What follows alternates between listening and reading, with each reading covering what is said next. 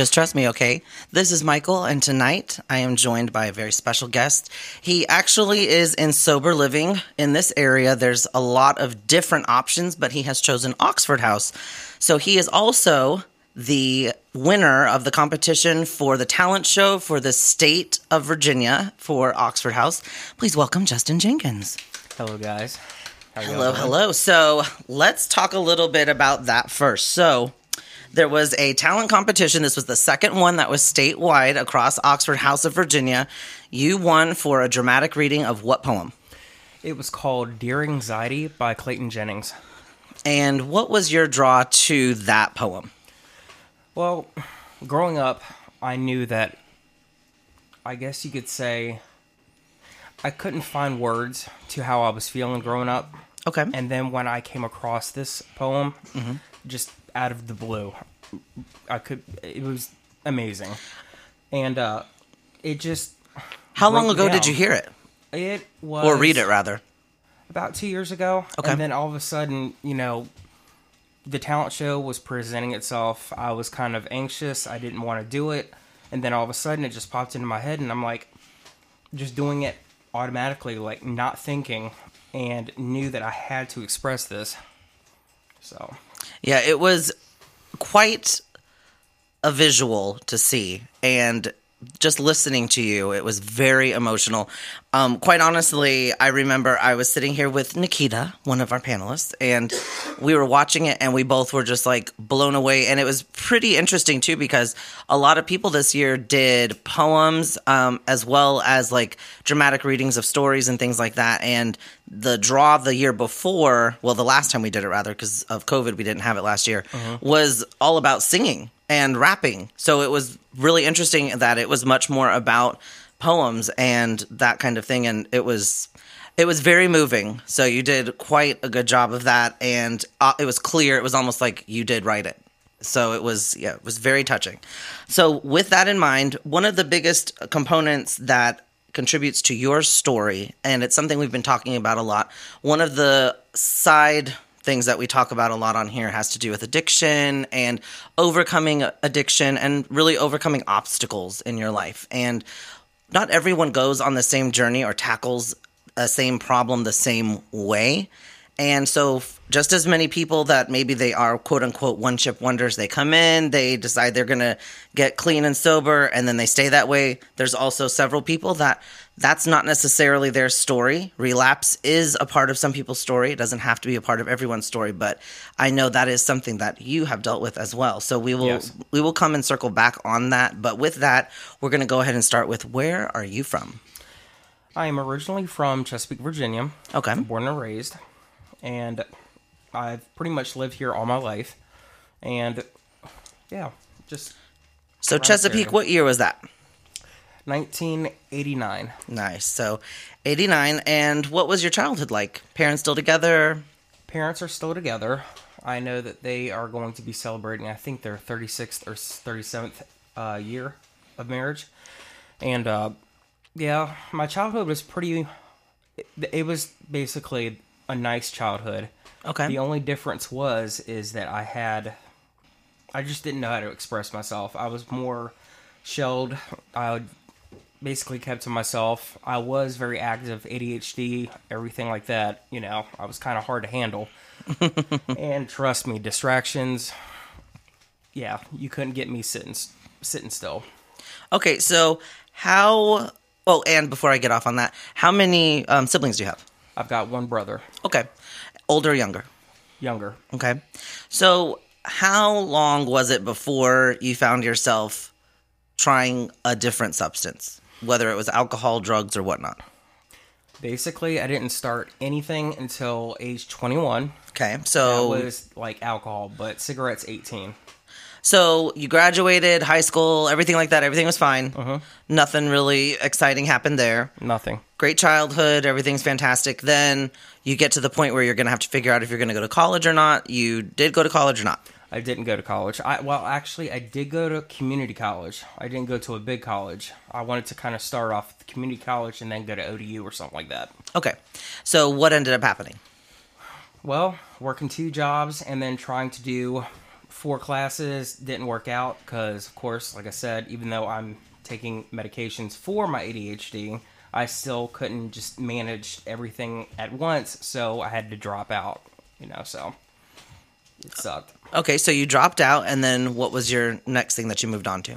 The next thing I moved on to was basically maintaining 2 jobs. At first, 17 years old, I worked as an IT person for the school system. I mean, basic thing like putting RAM in computers and, just going to different schools and just making sure that we changed the RAM to 512 megabytes or something like that. Okay. Yeah. And then it went from that to landscaping for the school system. Mm-hmm. Then after that, I transferred back to IT because they were giving more money out. It was like $13 an hour. Then after that, I went to become a custodian. Did that, substitute for 3 years. I also did McDonald's in the process. I mean, I was maintenance? Getting up at 4 a.m. and getting off of work at 12 a.m. So I was basically burning the candle at both ends. And trust me, it was not fun. I would wake up thinking I missed work, but it was actually my day off. And I slept for 16 hours? Yeah. Yeah. That's a lot. Yeah. Very hectic. Where were you living at the time? Still with my parents, so Okay. It was in South Norfolk. Okay. And what kind of work did your parents do? My dad is a locksmith. He's been in the school system for about 36 years. My mother started when I graduated. She became a cafeteria worker. Then she got promoted to a cafeteria manager. Okay. So working class family. Yes. Okay. And how much younger is your brother? He's 5 years younger. Okay. And what was your relationship like with your brother? Let's just put it this way. My ADHD and his personality did not go over so well, and we annoyed the hell out of each other. Okay. That happens. My brother had issues when he was younger with ADHD, and he kind of, I guess, was able to put that to rest for a bit. He just had to study a lot harder. Uh-huh. So I know that can be very trying. So you were medicated and still continue to be medicated for ADHD? Yes. At 3rd grade, that's when I started and kept on up until this point, present day. Okay. So now you're in the middle of all these jobs. You're a custodian and you're basically getting no sleep. You're stressed out, feeling like you're missing something all the time because you're going from one thing to the next to the next. Yes. So how old were you at this point? In my 20s. So early 20s. Had you started drinking yet? 21, I started drinking, blacking out, going to the clubs, kind of... So to be clear, you didn't have your first drink until you were 21? Yes. Okay. And how quickly after that did it start to turn into blackouts? Almost immediately. Okay. Because Now, I just got the taste for it. do you think what contributed to that too, because that's really accelerated, was the fact that you were on medications as well? I believe so. I mean, the Adderall would it's a stimulant, so of course when you're taking depressants, you could drink more. And of course it didn't help that I was doing, blue motorcycles? Come on, those things are heavy.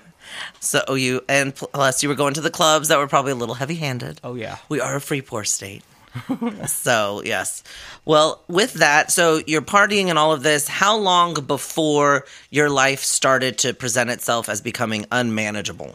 I can say that, okay, so it didn't get really unmanageable until 29 years old. So you, from 21 to 29, you were just working a million jobs, drinking, kind of keeping that at bay without it really taking over. Yes. So what caused the tailspin? The tailspin was caused by a relationship that I was in, and it was a guy that was named Gregory. I won't give his last name. In case he does, Thank you. So he just caused a lot of anxiety and depression. I'm like, you know what? I had enough. I was fed up. I'm like, let me just expand my horizons. I know I was scared to death of trying anything because I thought I could die, immediately. Which, of course, in some cases you could. But I'm like, you know what? At this point, fuck it. Let's do it. Okay. So I managed to get on Grindr and actually... The infamous app. Yes. You know that. All of us do in the community. So for those out there who might be straight and listening and you haven't heard of Grindr, number one, you're lying. Number two, Dominique's over here going, I don't know what it is. is? Liar. So, yes. Yeah, exactly. Yes. So Grindr is the hookup app for specifically gay people, otherwise known as the app that sometimes wives and girlfriends will find and go, what is this? So, yes. So be on the lookout. Yes, God knows. So anyways, all right. So you're on the hookup app. You start doing that. And this is now, how old were you when you started going on that app? Let's just say 18 years old. Okay, so you're 18 years old, you start going on, and that starts leading to trouble. Now, before we get into the Grindr app itself and what that led to, let's circle back to your sexuality. So, how old were you when you came to grips with the fact that you were not what your parents probably thought you were? Oh, let's just say about 15, 16. And what did that look like for you? Were you scared? Was that something that concerned you about what your family might think? I felt like an outcast. And I couldn't explain it to my parents because I thought that they would be disappointed, and that disappointment would crush me. Okay. So, of course, like I said, I didn't know how to express my feelings. I did not feel like I had a voice. If I did have a voice, I would crush my parents, and then that would destroy me as well because I'm a kind and compassionate person. Okay. You know. So, what ended up happening when you did come out? How old were you? Let's say that my parents knew that I was gay. It's just that I didn't have the voice to say I'm gay. Okay. So, with that being said, it had to been like 24, 25, and that's when I met up with a very toxic relationship named Kevin, which, let's just say, he was my first narcissistic relationship that led me down, the path of depression and led me down to more drinking. And, he just... And you're how old at that point? I'm like 24, 25. Okay. So... At that point, I was in a lot of debt because, of course, I gave money on the assumption of promises were going to be fulfilled, and they did not end up getting fulfilled. Oh, money. Yeah. So, with that being said, around 28 is when I started getting a lawyer for bankruptcy, and actually got that done. So, I'm now free and clear of credit and all that, but... Congratulations. Thank you. And all of this is happening prior to what you consider to be your tipping point. Yeah. Okay. So we're going to go ahead and we're going to take our first break, and we will be right back. He drinks a whiskey drink, he drinks a vodka drink, he drinks a lager drink, he drinks a cider drink. He sings the songs that remind him of the good times. He sings the songs that remind him of the better times. All my brothers with beards, raise up your beards. Let that thing grow out from ear to ear. If you can't see my dimples, I'm so sorry, dear. Welcome back. So we were talking about the fact that a lot of different things happened before what you consider to be your tipping point really hit. So you grew up in a working class family, and you have a brother. You already feel different. You're dealing with ADHD. You're trying to keep that at bay. You have a lot of stuff going on. You were trying to go to college. That didn't pan out. Now you're working not just one job, but I think it was 3 jobs? Yes, kind of. And you were living at home still, while also having to deal with the fact that, you're gay, but not necessarily able to say it. Yes. But they knew. And then it kind of, I guess, became a little more known once you're in these relationships. So Kevin is your second or your first toxic relationship? First toxic relationship in the gay sense, yes. Okay. So you're in this relationship. This was prior to you getting on the infamous app and kind of branching out, or this is because of the app you ended up meeting this person? It was because of the app, but it wasn't Grindr, it was Scruff. Oh, and that's another one. That's another one for the gay community. Yes. Now, that one's lesser known, I will say that. Oh, God, there's like a billion of them. It's yes, sad. There is. It's sad. But anyways, find love in a hopeless place sometimes. So in any case, so you met, this is now, how many relationships had you had prior to this one, would you say? I'm going to say one. Okay. And that was with a girl named Sarah, and I will tell you there was some issues there I forgot to mention. Go ahead. So, I mean, I could think the biggest issue is that you're gay, yeah. so that's a problem. That is kind of an issue. It's kind of a non-starter. Yeah. All right. But let's just say that my uncle, Rocky, was in a relationship with this woman named Aunt Melissa. Well, Melissa, but we call her Aunt because they got married around 2004 4, 2003. Okay.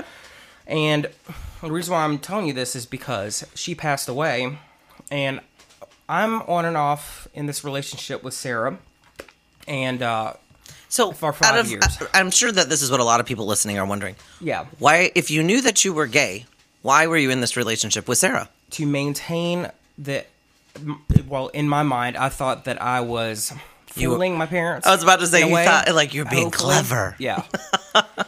But you know, Yes, that's what I was going to say. She was Yeah. the beard before you had the one that's on your face. Boom. So, gotcha. There we go. Okay, so you were hiding. Now, to be clear, though, when you were in the relationship with her, were you actually fooling anyone, or were they like, come on, what are you doing?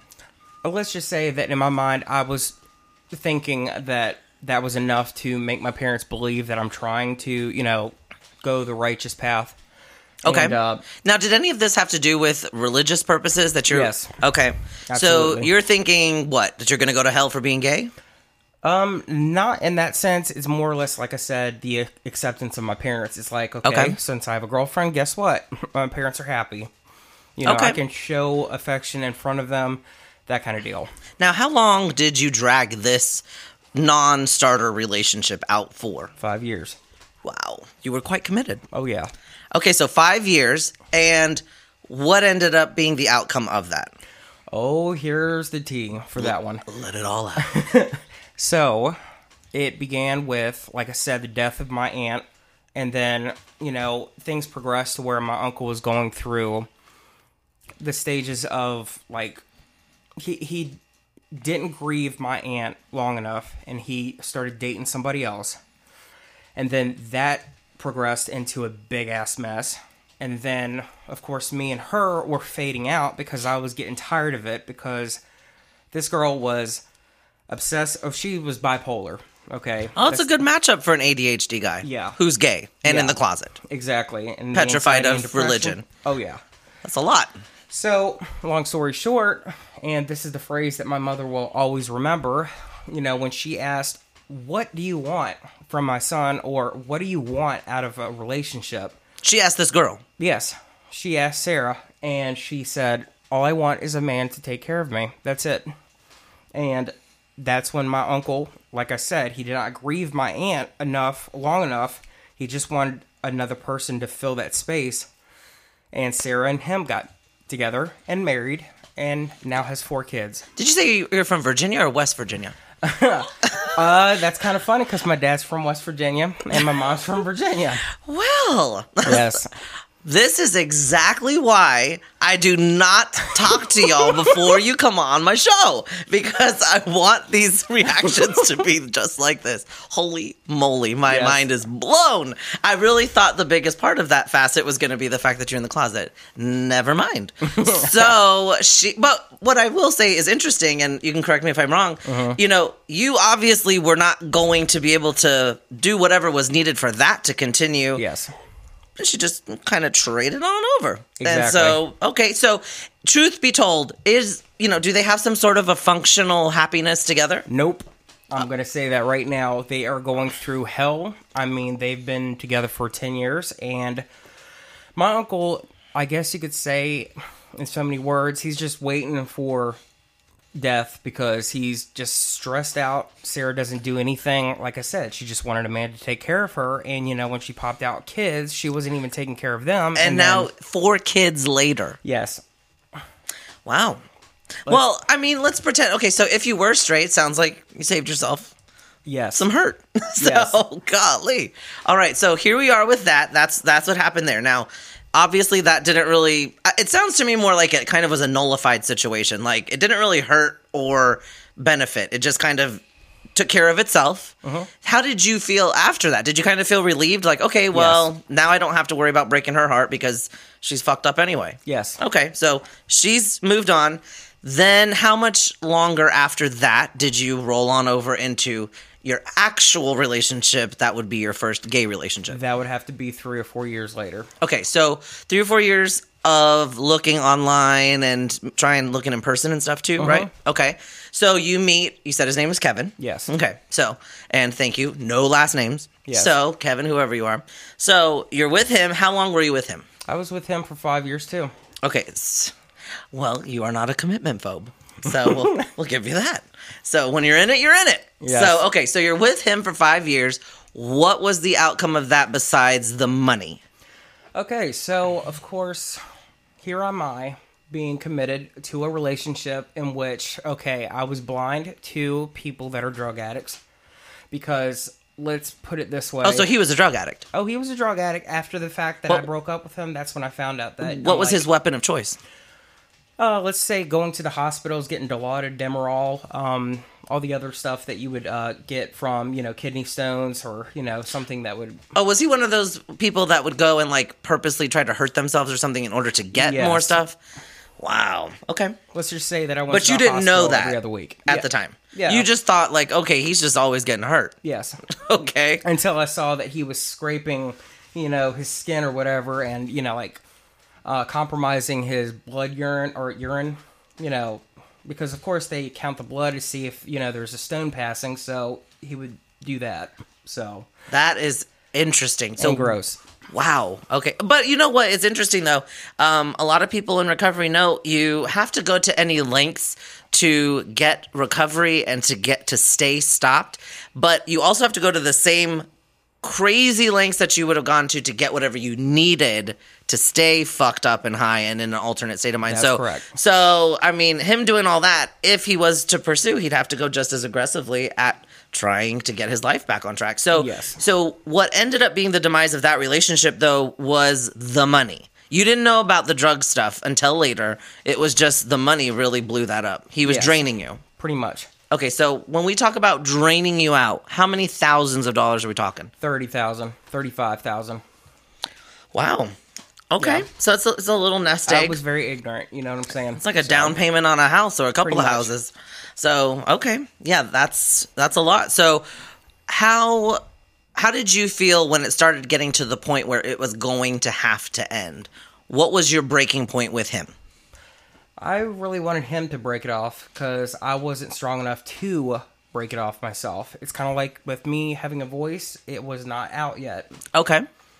So, did he break it off or did you? Okay, so he kind of broke it off in the sense of I took him up to Northern Virginia because his mother lived up there. And of Okay. course, he used to live up there. Okay. And with me taking him up there, then it was kind of like, okay, since he's away, it's more or less, less intense. Right, right. So, Okay, so you took him up north to try to kind of lay the burden with someone else. yes. And then you left him there. Yes. And then that was the end of that. That was the end of that. Okay, so after that was over, you come back down here into the Hampton Roads area. Yes. Okay, and you go back to your life. And what do you start doing? This is now you're 28?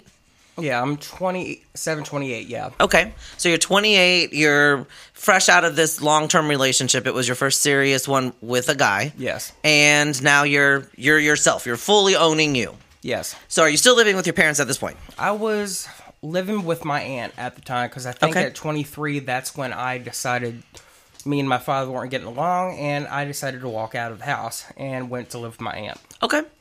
So to be clear, all of this time, and I don't know what later in your story is, but as of this point, no legal anything, correct? The only thing that was legal was 22 years old with a DUI. Okay. Yes. I just have to say, I cannot, like, at 21, when I started drinking, I was 21, and after that, that was when I had my first real drink, and then I did get my first DUI, I think I was about 23-ish, so it was pretty soon after, but then I kind of just, like, that was such a random night. It was, so I mean, for you, was it kind of just, like, random that you were doing that, or? Very random, yes. Okay, and were you avidly driving under the influence beyond? My blood alcohol content was 0.11, Okay. and it was over a glass of wine. It was kind of a big glass of wine. And To say, come on now. You're not Yeah. on the stand. It wasn't just one glass of wine. Yes. So what happened was I overcorrected myself on Great Bridge Boulevard and Battlefield. Okay.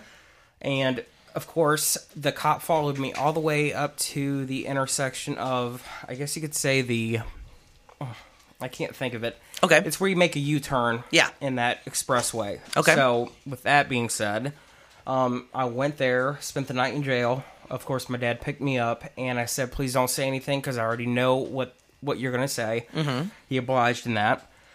And after that, of course, and by the grace of God, my grandmother actually paid all the expenses, the fines and whatnot. And, you know, that's one of the last things that I remember of her, you know, taking care of me. Because she actually sat with me at court.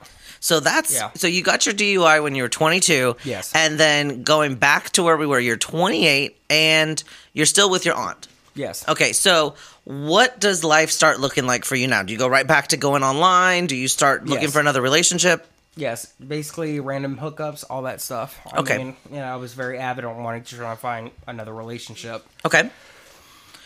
So would you say that at that time, one of the addictions you had as a precursor to recognizing your addiction for alcohol and stuff like that was an addiction to people? You were lonely. Codependency codependency was a major in this. Okay, so you're feeling all alone. You start looking right away. What ends up happening to get you? What starts leading to the tipping point of where it got unmanageable? Okay, so, you know, kind of rewind in the whole when I was with Kevin, there was a guy that, you know, he was living with roommates. And, of course, I was kind of stationed over in Williamsburg because, after all, I worked for Busch Gardens and being a custodian. Okay. So you can imagine 8 a.m. to midnight. Okay. And driving from Williamsburg to Chesapeake to work. Okay. You know, both jobs. So with that being said, it's a long drive. Oh yeah, and I would kind of pass out, you know, in between driving from Williamsburg to Chesapeake. And correct me if I'm wrong. At this point, was one of the perks working at Busch Gardens in Williamsburg, aka owned by Anheuser-Busch, still at that time, that you got a case of beer a month for free? No, that wasn't the case. It was 30% off of everything except for, what was it called? It was something to do with like deodorant, you know, amenities like that. Gotcha. Yeah, because I remember back in the day, there was people that was like, you either got sodas or you got beer once a month. Pretty much. Yeah, okay. So I didn't know if that was a contributing factor. So you're going back and forth to Busch Gardens. You're driving a long ways. And then you feel that part of the story, you need to circle back to Kevin. Yes. So, of course, his roommate at the time, because he was living with like 5 or 6 people in like a very small apartment. So, of course, I kind of connected with the roommate, Greg. And, of course, after the breakup with Kevin, and after like 1 or 2 years, I finally connected back with him because he got back into the area. And then me and him started talking. He needed a place to stay. He stayed with my aunt, and that led to where we started dating, and then we fell apart. And of course, he's unstable, I'm unstable, and it's causing a lot of anxiety and depression on my part. He's just in la la land because that's the way Greg was. Okay. And it led to me where, you know, he wanted to move out to a boat to live. Okay, I don't know where his mindset was. I'm like, you're living in a place where there is guaranteed heat, and if it rains, it's not going to, you know, make everything wet and, you know, miserable. Right. So after that, that's when I decided, okay, I'm going to get on Grindr, Scruff, whatever it may be, to hook up and, you know, just meet new people. And, of course, at the time, meth is getting very popular, or if it was already popular, I'm getting into it. It's a new thing for me. Well, and at the time too, and I believe it's still that way. Yes. Something that a lot of people don't realize is and I don't know. Clearly, I'm not on any of the apps anymore. Number one, but number two, I was never on any of the straight apps. And I know in the gay community in the apps, it was all about the way certain letters appeared. Yes. So if people were looking for something, they're throwing out 420, green friendly trees, or having the capital T's throughout is how you knew people were looking for the same thing as you. Yes. So those were the profiles that you're looking for. Yes. Okay. So at this time, you're using? At this time, I hooked up with somebody, and then, of course, they popped it out, and I'm like, what are you doing? And then that's when I said, okay, let me try it. And, of course, he was reluctant because he didn't want to have somebody that's never tried it start using because, of course, people get hooked. It's very intense. Yes. So I did a couple of puffs because, of course, we were smoking it. And, of course, I didn't feel anything because, you know, since I'm taking Adderall, it's basically one chemical difference from meth. Okay. So I didn't really feel it at the time. And, of course, I felt a little bit, and I'm like, okay, I guess this is what it is. And, you know, I kind of got a little bit more horny because that's what it does. That's what it does. Oh, yeah. And then it was it became a weekend thing, you know. This guy's name was Barry. So this is, you're 28 at this time. Yeah, I'm 28, 29. So this is when you start getting to the point where it's really going to tip. Yeah. So Okay, this so- is where I'm going to get Okay. tipsy. So go ahead. So anyway, then I get on Facebook and I end up looking through profiles over there, and I get up with a guy named Kerry. Now, I can tell you that it was around Thanksgiving 2018, and then that's when I started going over there and hanging out with him, like, basically days on end. Okay. And, of course, at the time, I didn't know that he was off his rockers. I didn't know the, symptoms of how somebody was on paranoia or if they were, acting under the influence. Right. Now, of course, at first, he was trying to tell me all about how to, set up cell phones, tracking people on, like, where they went. Because Android, they can actually tell you, what was it called? Where it would tell you the direction in which you drove out the course of the day. Okay. Okay, so that's what he was Just talking about. following you. Yeah. Okay. Basically, giving me the rundown on how to track people and, kind of keep tabs. So he's wanting you to track people. He was just giving me the, rundown. Okay. tutorial on how to be paranoid and, all that. Yeah. Lovely traits. Oh, yeah. So, of course, we didn't use, but he was telling me that he used and that he didn't have any, but he was willing to look for some. And, of course, we didn't really start off at the bat doing it, but as more and more I got to hang out with him, he brought it over, and then we started smoking it. And it did not take me long for me to shoot it up. And let's just put it this way. Within a month, I was putting almost a gram in my veins.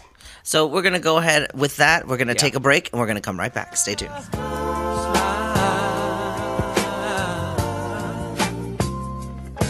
Oh, won't you smile and laugh for me, Sarah?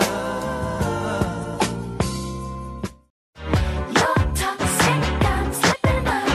Taste of a poison paradise.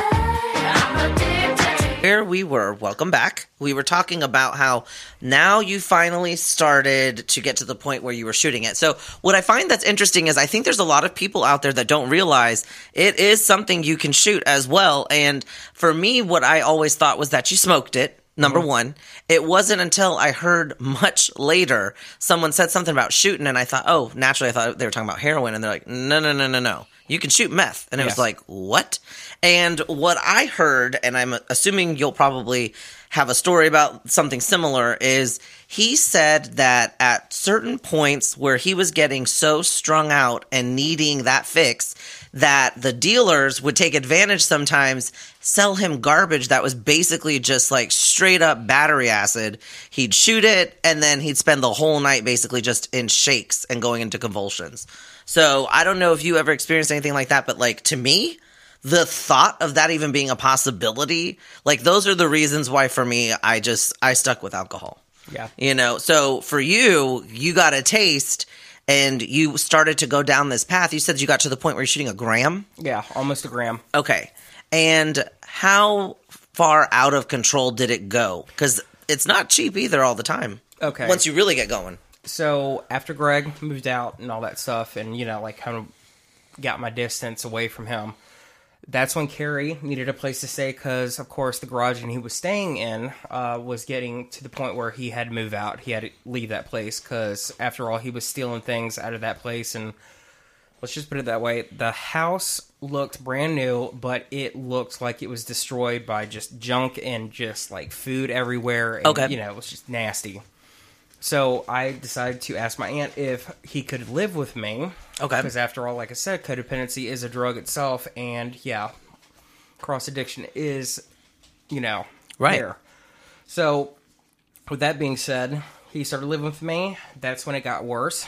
And we would basically we would not even be in the house most of the time. And if we were in the house, we were shooting, and we were doing it when my aunt was asleep. Were you both working at this time? Carrie did not work. Were you? I was working. Okay. I kept my jobs. And, of course, That's an impressive task. yes. Under those circumstances. Oh, yeah. It didn't take long for me to lose Bush. And it wasn't because of drugs, but there was a story in which I stayed awake, and I'm not exaggerating. I'm not trying to, get, awe, but I did stay up for 30 days before. Okay. So it was a month. And of course, this time I chose to kind of get myself to fall asleep because I was waiting for Carrie. He was working for a little bit at Busch. He was actually kind of lucky because during Christmas time, normally you can't really get into work at Busch Gardens during Christmas time because they close in January. Okay. So he got lucky and he worked for a few days and then he fell off the face of the earth because he wouldn't stay with me all the time. He would actually leave periodically. Okay. And I would go look for him. But in the meanwhile, I would, use too, because I would look at the places that we used to go because we weren't stuck to one drug dealer. We were stuck to many. Okay. He's the guy that bounces around. And because by now you're doing any work you're doing and any money you're making is specifically for you to get what you need to keep getting high. yes, that's basically it. So it's kind of like I would basically take $500 out of my account to, replace the money that I spent for using. And of course, he wasn't equal share. He was more or less, taking most of it, using it, and giving me a little bit. It's kind of like he was giving me the scraps. Okay. So, with that, it progressed to where my aunt and me and Carrie, my aunt actually found out that I was using in the process. I was kind of, I was still keeping it a secret. So at this point, though, nobody, not people that you worked with, any friends, family, nobody had really said anything like, "Hey, you're acting different," or is there something going on? Yeah, nobody said anything because, of course, when you are a child that has never dealt with drugs and alcohol up until this point, it's like, okay. And besides, I didn't really hang out with my family because, like I said, if you're an outcast, you're not really hanging out with people that make you feel like an outcast. Right. So it was basically just all my time was with Carrie and with everybody that had any. And we would go to hotels. We would actually go to other people's houses. We'd party. I mean, we're having 5 or 6 people at a time. You know what I'm saying? And, sometimes, or actually most of the time, Carrie was acting all funky, acting like he wanted to fight me for no reason. Okay. And, just basically not have fun at all during that night because, he's arguing with me over nonsense. And I'm trying to figure out what he was talking about. And, of course, hindsight, 2020, I knew that it was because of, like I said, the symptoms of paranoia, people don't make sense when they're on it. You know what I'm saying? Because if you point, and that's the other phrase for shooting, is if you do like 2 or 3 points, this guy's doing more than a gram. I mean, come on. He's an avid user. That's how I got heavy into it in the first place. Okay. So, yeah. And when you met him, you knew he was an avid user, Yes. or no? I knew he was an avid user. Okay. So, with that being said, that's how I went down the path very quickly. So, at this point where you're talking, you guys had been together for how long at this point? Because you guys were together overall for how long? It would have to be about 7 months, something like that. And you were together overall for how long? Like for 7 months. It was Overall. Thanksgiving, Okay. and then it ended in April. Okay. So, when it ended, what led to that dissolving? It led to it dissolving to the point where my aunt was fed up that she wanted to carry out, and I was not ready to give up that codependency. Okay. So I would look for him for a place to stay. I would hang out with him. I wouldn't stay at home, that kind of deal. Okay. So I got to the point where, he left and I had to be by myself. And that was kind of, it was kind of hell for me because here I am, amped on this stuff, and I'm sleeping on days on end, mind you. Yeah. And I can remember peanut butter jelly sandwiches, that kind of deal. And then going to bed all day. Right. And it's kind of, let's just put it this way. It's, if you've ever felt anxious before, let's just multiply it by 100. Because after all, you're dealing with paranoia. You're dealing with, always thinking that somebody's against you. You always think that you need to prove something. There's a deeper meaning behind stuff, and Okay. it's just crazy stuff. It's hard to explain. But long story short, I started using by myself. Okay, so he's gone at this point. Yeah, he's gone at this point. Okay. And then, of course, the tipping point of me going to rehab, Farley Center. So before we get to that, Yeah. you said that he was gone. So now the loneliness, you're able to cope with being single. Yes. Because now you have this. Yes. And you're using. Yes. So now you're using alone, and that's enough to numb it out. Yes. So now you're using that as a full-on escape. You're able to keep it at bay. You're only providing for yourself. Yes. And has your aunt found out that it's getting worse at this point, even with the guy gone? By the time it got to the point where Carrie had to leave, I had to leave and stay with my parents. Okay, and so- my parents were allowing me to stay there, and I was still using. Did they know? I believe that they knew, but they didn't think that I was using in the house. But I think my dad caught me one or two times, and he actually got really aggressive with me, and he crushed the pipe that I had. That's what I was going to ask. So, from what I understand, once you cross over from smoking, and into shooting, you don't necessarily go back. You can. I actually went back because, of course, It was easier. I didn't like needles in the first Okay, place. okay. And, yeah. Because from what I understood, the actual intensity was much higher with shooting. Yes. So, okay, so you did go back, and at this point, your dad did find out, and Yes. he crushed the pipe. Yeah, he crushed the pipe, and of course, I brought another one in. I started messing with glass. I'd start making bongs and stuff like that, and yeah, it was just out of control. And while you're using this, are you also drinking? No, Okay. everything stopped, even smoking cigarettes. Okay, so you're just smoking meth. Yes. Okay. So this goes on for how much longer before they finally confront you to the point of putting you in rehab? Let's just say maybe about a month or two, and then that's when they found my phone unlocked because I was tired of putting my password in, and they unlocked my phone. They saw me jerking around because when you are going to sleep under the, because you haven't slept in a while, you start, jerking in your sleep and, making noise. And they were looking at me like I was weird, and then that's when they looked through my phone.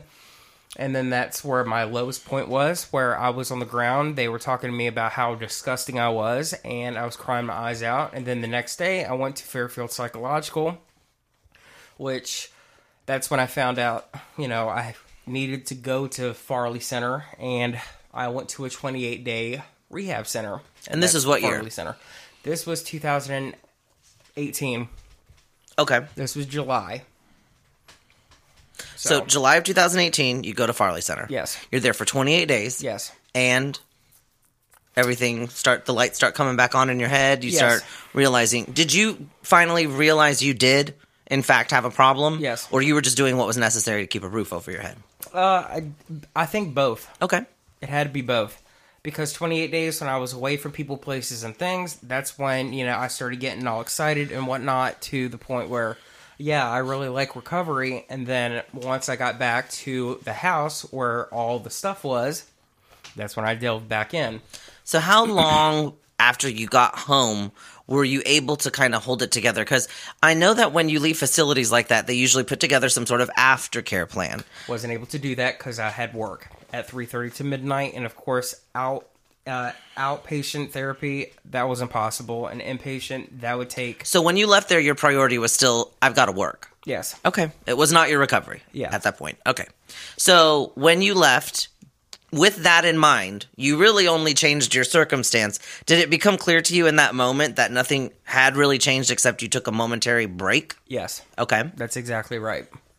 So how long before you realized nothing's going to change if I keep up with this? How long before you used again? Within a day. Wow. Okay. That's how it was. Okay, so you got home, you go right back. Yes. And that's when I was hanging out with people. And, of course, my parents were like, you can't hang out with anybody. And, of course, I would always make excuses. And they would let me out. Yeah, because they can't be around you all day long. And they can't hold me back because I'm an adult myself. Right.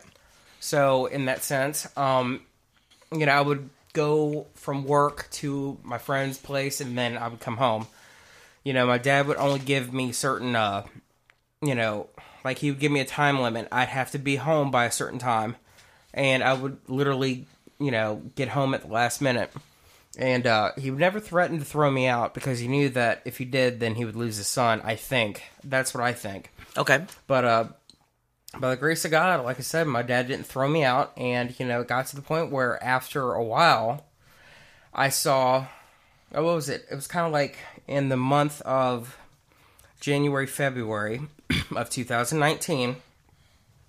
That's when I was introduced to Joe. He would usually show up, and he would talk to me about Oxford.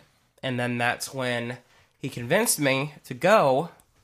And the funny thing is, and this is kind of like a miracle here, is that I went to a Toby Mac concert. Of course, I was still using at the time, but I made an obligation to go to a Toby Mac concert.